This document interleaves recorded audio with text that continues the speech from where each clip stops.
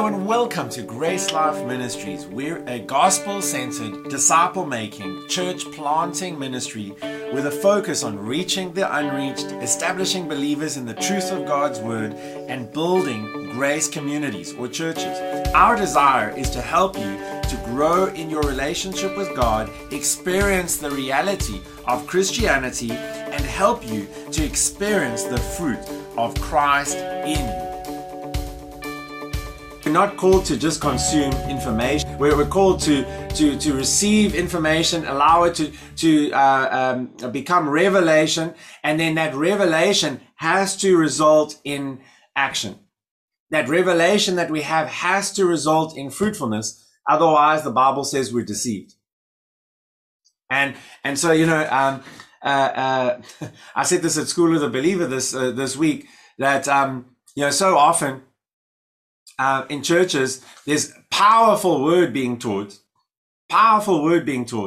Believers' authority, healing, I don't even know what, like all this kind of amazing stuff about God wants you well, or I don't know, stuff like that. And it's like people are, yes, amen, receiving, or, we're called to be the difference in the world, yes and amen. And then people receive that good word and they go home.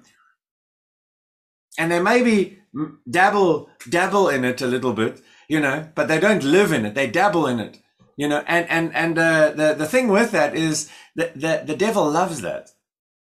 I don't think the devil gets upset with good preaching. I think he gets upset when people take the good teaching and do something with it.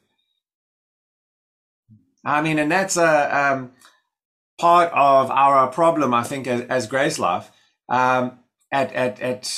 Is as long as we've gone, we've always kind of like lovingly encouraged people. I'm saying, another way of saying that is lovingly pushed people towards fruitfulness, towards action, towards let's live this out. And it's uncomfortable for people. And so the people who are seeking comfort don't last long. And so that's why we don't grow as much as we could, because we're not here to create a comfortable, safe place for people for eternity. It's a comfortable, safe place for people to grow. But the growth is inevitable. We're going to help people step out. So I want to actually start off with this thought. We've started off, but start off with this thought in line with what we've been talking about. And that is, what is your life about? What is your life about? Okay, think about it for a moment. And I know that, you might have some really great ideas of what your life is about. It's about Jesus. It's about the kingdom. You might even put, if you're super spiritual. But you might put down, I've heard people say my life is about love, my life is about helping people, whatever. Okay, now you've thought about what your life is about. Now, if you look at how you spend your money, how you spend your time, what you're consumed with in the area of time and money, that will clarify what your life is really about. Because what we value, we're giving towards. Our time, our talents, our treasure. We're investing ourselves into those things. So it's like for some people, they really value gym or exercise or looking good for whatever reason. And so, they would spend a couple hours a day at the gym because that's their focus. That's what they value. And they might say, I value helping people, but what's the rest of their day filled up with? Probably eating 30 eggs and drinking their whey protein and whatever else. And it's not a sin, but it's like it's confirming that what they're saying doesn't line up with what they really believe in their heart. See, because I was thinking about this a while back. Let's turn to Romans chapter 10, and I'll show you this. This is possibly the answer to why sometimes you don't see the fruitfulness in your life that you should see. Okay? With regards to many different things. Okay, you contextualize it so I don't have to step on someone's toes. But Romans chapter 10, one of our famous scriptures, or one that we use a lot, it says that if, verse 9, if you shall confess with your mouth the Lord Jesus and shall believe in your heart that God raised him from the dead, you shall be saved. For with the heart man believes unto righteousness, and with the mouth confession is made unto salvation. So here's the thing. The heart and the mouth need to be in agreement for it to work. For salvation to take place, obviously it's not enough to just believe in Jesus in your heart. There has to be some kind of outward confession. There has to be some kind of fruitfulness for that. Okay? And I believe it's the same with a lot of things. A lot of the time, healing doesn't manifest because we might be saying we believe in healing, saying that I'm trusting for healing, saying that, I'm going to be healed or whatever, but we're not believing it in our hearts. In our hearts, we've got a picture of sickness. We've got a picture of death. We've got a picture that this isn't going to work. I've never seen it work. And so the two aren't in agreement. And so it's difficult to see a fruitfulness there. We need to see what we believe in our hearts, and then what we say with our mouths and how we live our lives, the actions need to be in harmony. You can say that you believe that you're righteous, that you're the righteousness of God, and that's a true statement. But if you're making decisions to live unrighteously, what's going to happen is your heart is going to be confused. Your mind is going to be confused. And one of the biggest problems with that is you start to subconsciously believe that you're a hypocrite, that you're a phony, that you're a fake. And then you're saying, I'm the righteousness of God in Christ Jesus. And you've learned to be a chameleon. You're not convincing anyone, even yourself, because you're consciously choosing the wrong thing whilst you're saying the right thing. I hope that makes sense. But like I've seen that with a lot of people, someone I've been ministering to lately, I'm a child of God, I'm a this, I'm a that. And then in the same breath, I believe that God wants me to be happy. Why can't I take drugs? Why can't I sleep around? I'm the righteousness of God. Everything that Jesus says about me is true. Amen. But why can't I do what I want to do? And what happens there is subconsciously then your heart's not going to believe you. Your mouth. So then, there's power of life and death in the tongue. And now you're wanting to speak, use the authority of Christ in you to speak into situations.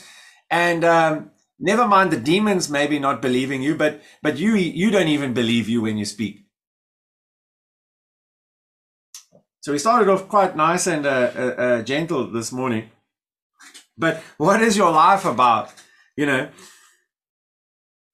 What is your faith life about? What is your faith about? And how do you know what your faith is about? Like, what are you praying for? What is your prayer life filled with? What is your relationship with God really consumed with? Another person that I sat with recently, I made them feel really uncomfortable by talking about their calling. Because all they wanted to do was believe that they're called to sit on Daddy God's lap and feast on his love until Jesus returns. And I was like, listen, buddy, you got to grow up. I was like, yes, we feast on his love. We receive his love. It impacts us for a purpose. And so we're not called just to sit on Daddy God's lap and eat whatever we want from Daddy God's fridge. And, just be a child in Daddy God's house. I'm so grateful that my children are children and that they rely on me the way that they do, and that they need me like this. But when they get into their 20s, I'm looking forward, not because I don't love them, but I'm looking forward to them taking responsibility for their lives and going to make a difference in the world. And maybe even looking after me.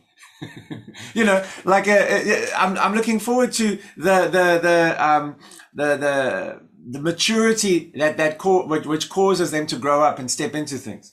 Go with me to Romans chapter 8. See, this is all centered around the idea of what are we doing with the word we receive? Now, I don't know why you're in Grace Life. I know why I'm in Grace Life, but I don't know why you're in Grace Life. But a lot of the time, we choose a church because it suits us. it suits us. It's not always because of, and I don't know why you chose. I'm sure majority of us here chose for the right reasons.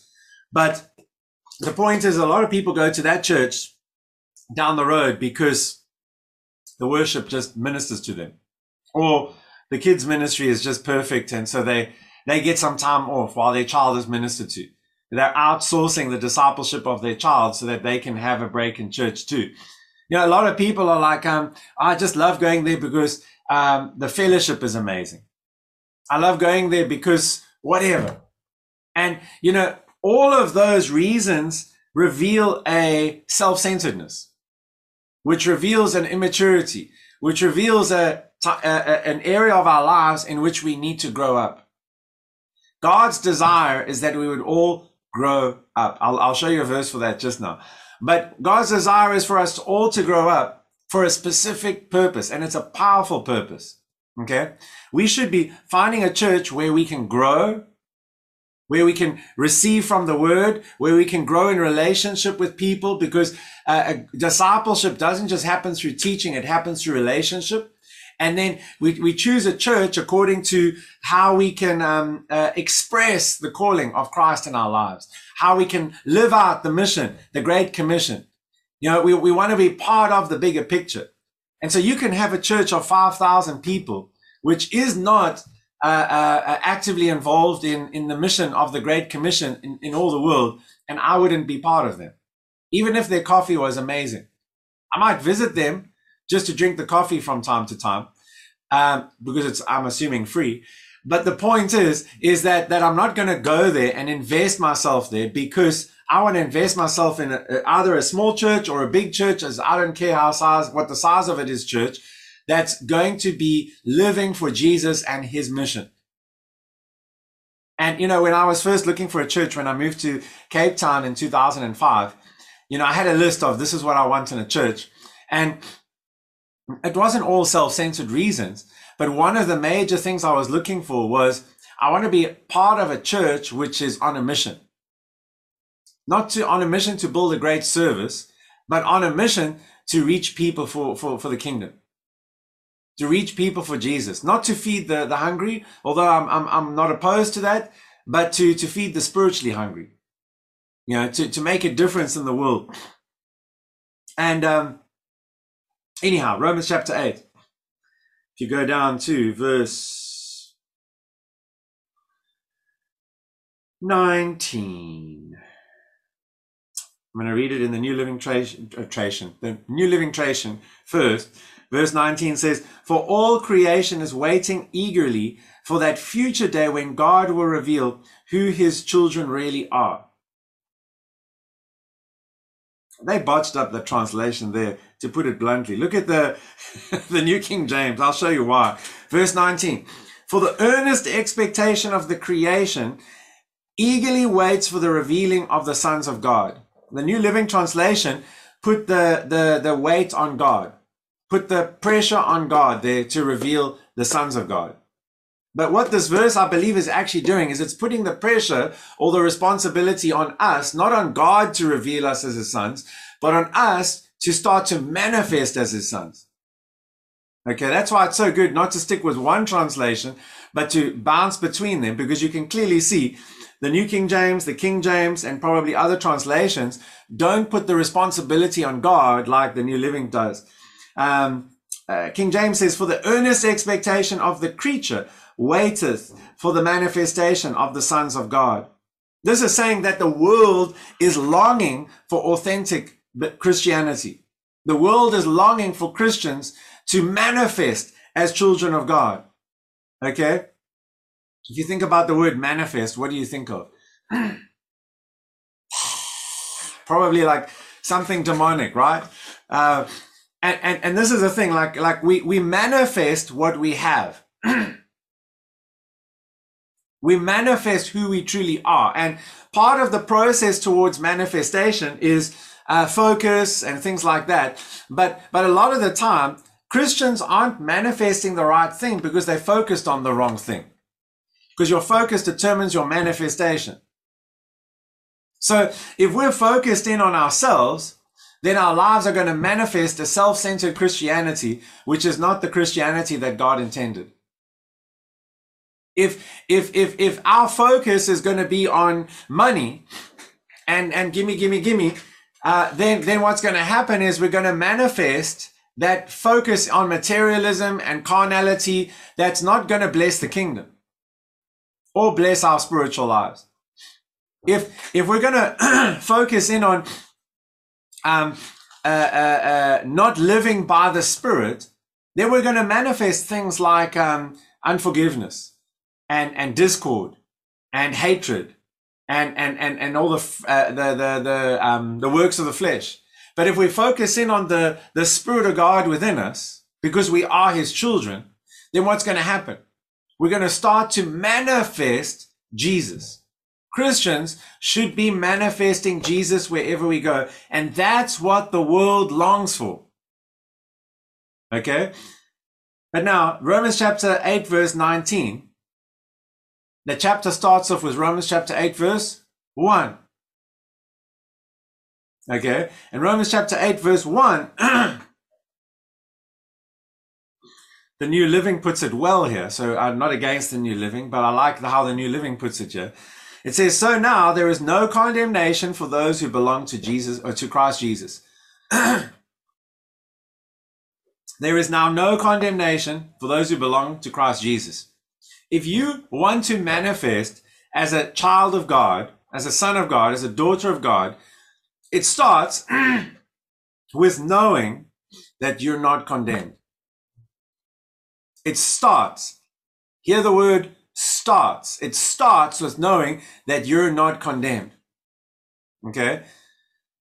Basic baby Christianity is knowing I'm not condemned. It's an important truth. It's a foundational truth.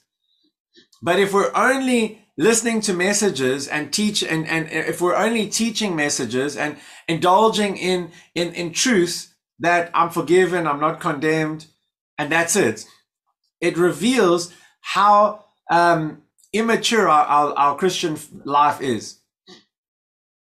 Because we need to grow up beyond that to go, okay, I'm not condemned, but now the focus comes off of myself, and the lack of condemnation now creates a confidence and creates a surety and creates a boldness for something.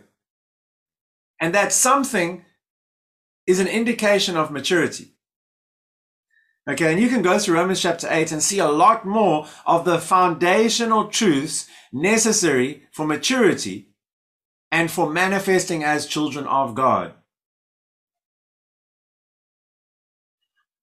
Verse 2.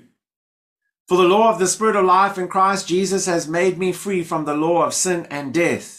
You know, what this is basically saying is the law of sin cannot be overcome by willpower, but only by the Spirit. Okay, so the maturity in the Christian life is learning to live by the Spirit. Not by the law, not by the flesh, not by willpower, but by His Spirit. And it goes on and on and on in Romans chapter 8 there. But go to Ephesians chapter 4. So what we're looking at is how maturity and how we grow and what that means for us as believers. And like I said earlier, God's desire for us is to grow up. I like what Etienne says in Tygerberg campus, Tygerberg Church. He says a challenging word is a, what does he say? A good word is a challenging word. Evidently, I don't go to Tygerberg so much, but I don't have to. But the point is, he always says a good word is a challenging word. You know, how do you rate the teaching that you hear from myself or from whoever? I've got a friend who loves listening to Joyce Meyer. And I'm not against Joyce Meyer, but they love listening to Joyce Meyer because it's always just like a short snippet and it's encouraging and it's uplifting. And yeah, that's what he's looking for. It's extremely self-centered. Now, he's really lower level Christianity. And the fruit in his life is revealing that. But if we're wanting to grow, which is God's desire for us, it's going to take some heavier meal, but also then some action on our part. Because what happens if an adult just like when we become adults or maturing in our physical, we start to eat solid foods, and then we start to eat like mature foods and things like that. You can't give meat to a baby. Baby needs milk. But as the baby grows up, you can start to give them meat and things like that, unless obviously you're a vegan, and that's a different problem. But then when it comes to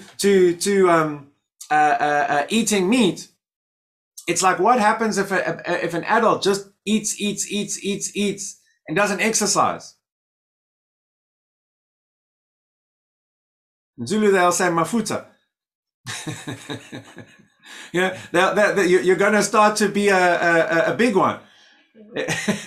and you, because what, you become spiritually constipated. I'm talking about now the word now. You know, we want to be heavyweights for the gospel, but heavyweights in a sense of the food is causing the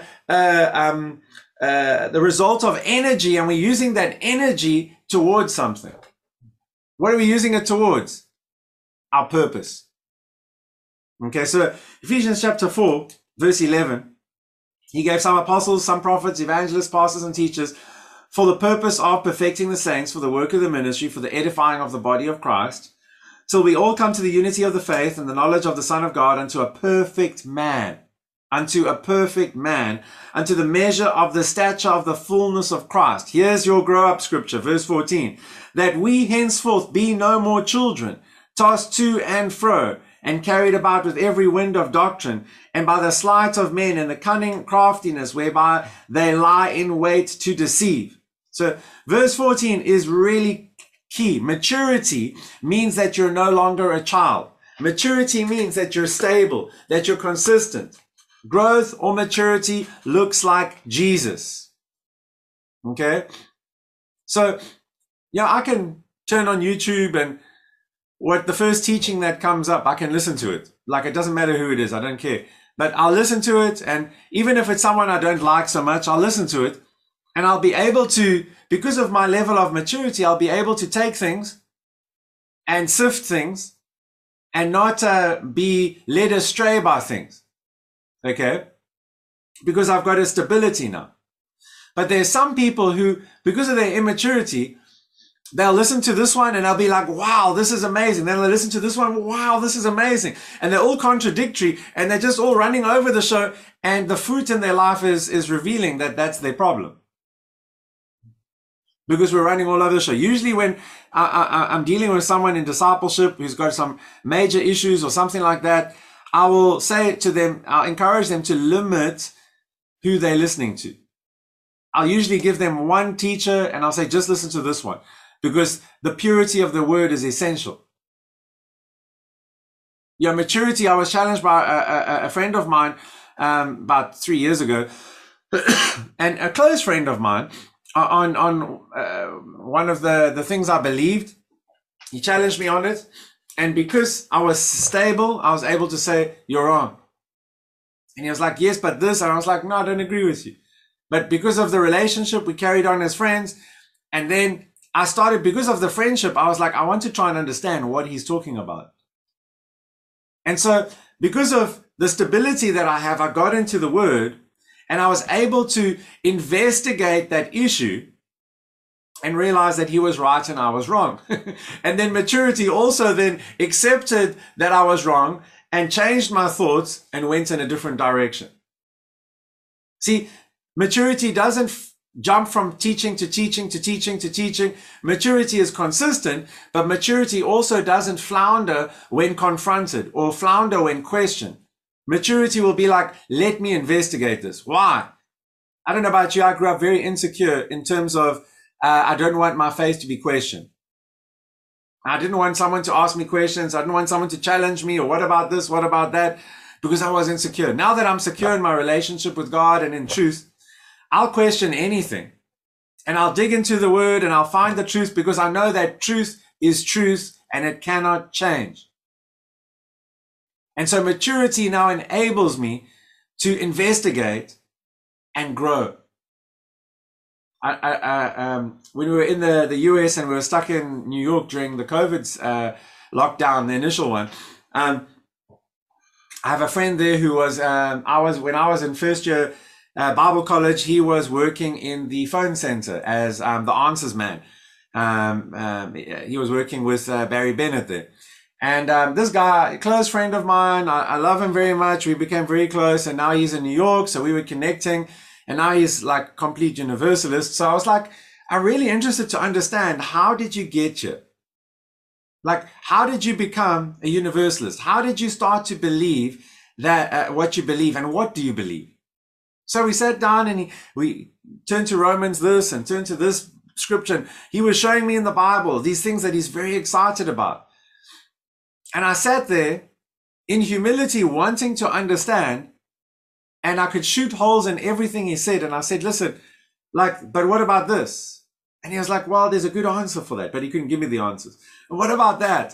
He's like, no, well, I was like, I'm shooting holes in what you believe all over the show. Like, I can't actually take you seriously. I don't know why you got here or how you got here, but it's not right. Because the Bible says this and the Bible says that and the Bible, and he was just floundering around. What I'm trying to show you is that maturity won't be moved by questions, but maturity will allow the questions to let them dig deeper. So, what is your life all about? What is your faith all about? Go to Ezekiel chapter, I think it's 37. And then I'm really keen to hear what is standing out for you. Ezekiel chapter 36, verse 25 to 27. From the version it was written in, King James. It says, then will I sprinkle clean water upon you, and you shall be clean. From all your filthiness and from all your idols will I cleanse you. A new heart will I also give you, and a new spirit I will put within you. And I will take away the stony heart out of your flesh and will give you an heart of flesh. And I will put my spirit within you and cause you to walk in my statutes, and you shall keep my judgments and do them. So Ezekiel here is prophesying, saying what God is saying about salvation. Okay? He's saying, I will sprinkle clean water upon you. What is water representative usually of in the Bible? Holy Spirit. Okay? When it says that, we'll get there in a minute, so let me not jump ahead. But, you'll draw from the wells of salvation. You'll draw with joy from the wells of salvation. That verse is, it's talking about the Holy Spirit within us. The Spirit within us is our joy. So I will cleanse you basically, and you shall be clean from all your filthiness. A new heart I will give you, a new spirit I will put within you. So he's talking about, I'm going to put my spirit within you. Why? Why did God want us to be saved, to have his spirit? Why? The last part says it here as well. This is part of the purpose. To cause us to walk in his statutes and keep his judgments and do them. See, Christianity isn't about trying to do the right thing for Jesus or trying to live for Jesus. Christianity is about receiving his spirit. We allow it to impact us, and then we allow it to cause us to walk in his statutes. Religion is, this is what you have to do. Christianity is now the Spirit of God in you, driving you towards the right thing. I'm sure all of us, if we're truly Christian, would testify to the experience of we've experienced that pulling of the Spirit within us towards the right thing, even when we did the wrong thing or when we've wanted to do the wrong thing. We've had this drive within us to do the right thing. That's what this is talking about. But it's also talking about, what is his statutes? What is keeping his judgments? It's also got to do with our calling and our purpose, which I believe is revealed a bit more in John chapter 7. So go with me to John chapter 7.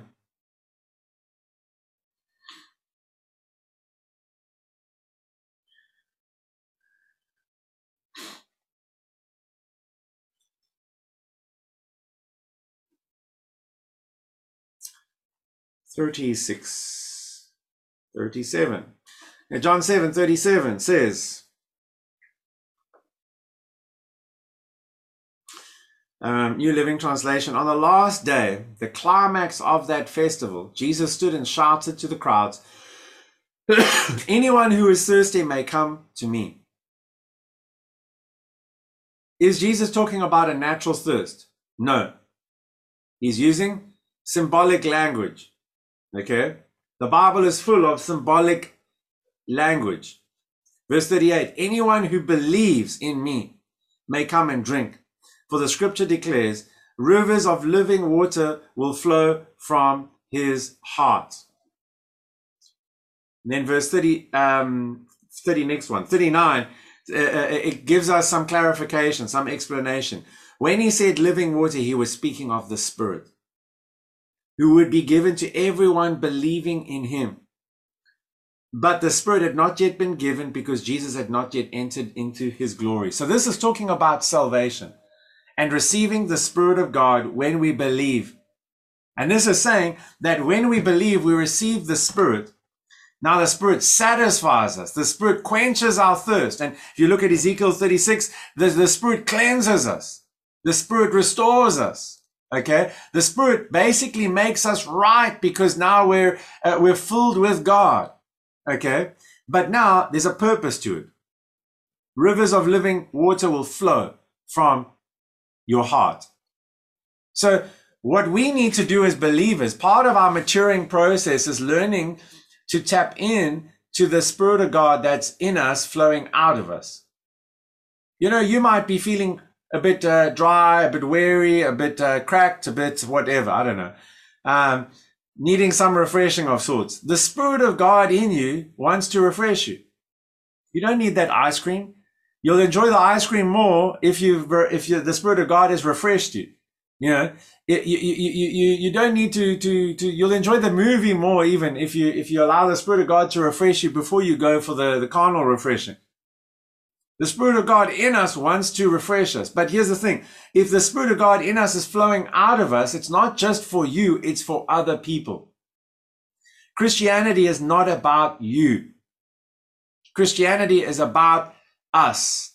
Christianity is about Jesus. It's about his mandate, which is to go into all the world and make disciples. His mandate to, for God so loved the world, not just an individual. Yes, if you were the only one, he would die for you, but he didn't, and you weren't the only one. He died for the whole world, that whosoever believes in him should not perish, but have everlasting life. Yes, you're special. Yes, God loves you. Yes, if you were the only one, he would have done it for you, but you weren't the only one. And there's millions and millions of other people who God loves as well. And that's why he's so excited about having you as his dwelling place. Because now he's like, I live in you. We can go anywhere and we can make a difference wherever we go. Your marketplace all of a sudden became a place where God can visit. Your office became a place where God can visit because you go there and he's in you. Because wherever you go, he goes. That's awesome. I mean, think about it like this. For God so loved your company that he sent you. Tag, you're it. I don't know. I can't remember anybody in this meeting ever saying this to me, but I've had it a couple times. People saying to me, I'm praying, I'm trusting God for a new job. I'll be like, well, I can pray with you. Why are you trusting for a new job? No, it's just the office that I'm working in is just so ungodly. I don't know any Christian in my office. And I'm like, great. So what you're saying is Jesus sent you to go and be a blessing and help and bring salvation to these people. And you're wanting to go and find a holy huddle somewhere. Oh, I've got this great new job. Someone said to me once, it's a Christian company. It's so amazing. Everybody's Christian. I'm like, that's awesome. It's not wrong, but how is that helping you on your mission? Number one, on the mission of Jesus. And number two, how does a company become a Christian? There's no such thing as a Christian company. There's Christians who work in a company. People magazine started off Christian-based, and it's not so Christian-based anymore. You got different things like that where they started off Christian and then unbelievers bought the shares and they took it over. And, Disney World apparently was supposed to be Bible World, where it was going to be a Bible-themed park and all of that kind of stuff. And now they're like the most liberal place on earth. Never mind happy. They're just liberal. Use a different word. But the point is that you can't, it's individuals who's on God's heart, and we should be maturing to the place where we see ourselves as, hey, this very ungodly person, I'm here. Not saying Lucas is ungodly by pointing, but this very ungodly person over here is why I'm here. Now, I don't know if you've seen that video that went around this week. I watched a majority of it, of that big shot Satanists in the Church of Satan in South Africa who converted to Christianity, and he renounced the works of the devil and all of that. And now it was amazing because his testimony was he had I think 1 or 2 or 3 Christian friends who were showing him unconditional love. And I was thinking how amazing it is that a Christian wasn't scared to be friends with a Satanist. Because I know a lot of people who've left Grace Life when I start belittling the devil because they're so scared of him. Let's just think about the devil for a moment. The Bible says he's defeated. Okay? He doesn't have feet. He's got stumps. Which means he's a pushover. He doesn't have a leg to stand on. He's defeated. He's disarmed. That means he's got no arms. Now I'm being creative with scripture here, but I'm trying to show you how pathetic he is. Yes, he's a factor, but the only factor is he's the father of lies. And if you can believe his lies, he has you. I mean, think about it. What the one guy says in the Gospels that he's possessed with a legion. And legion, it's what? Let's say it's 3,000. I can't remember how much it is right now. But let's say it's 3,000. Just for a moment.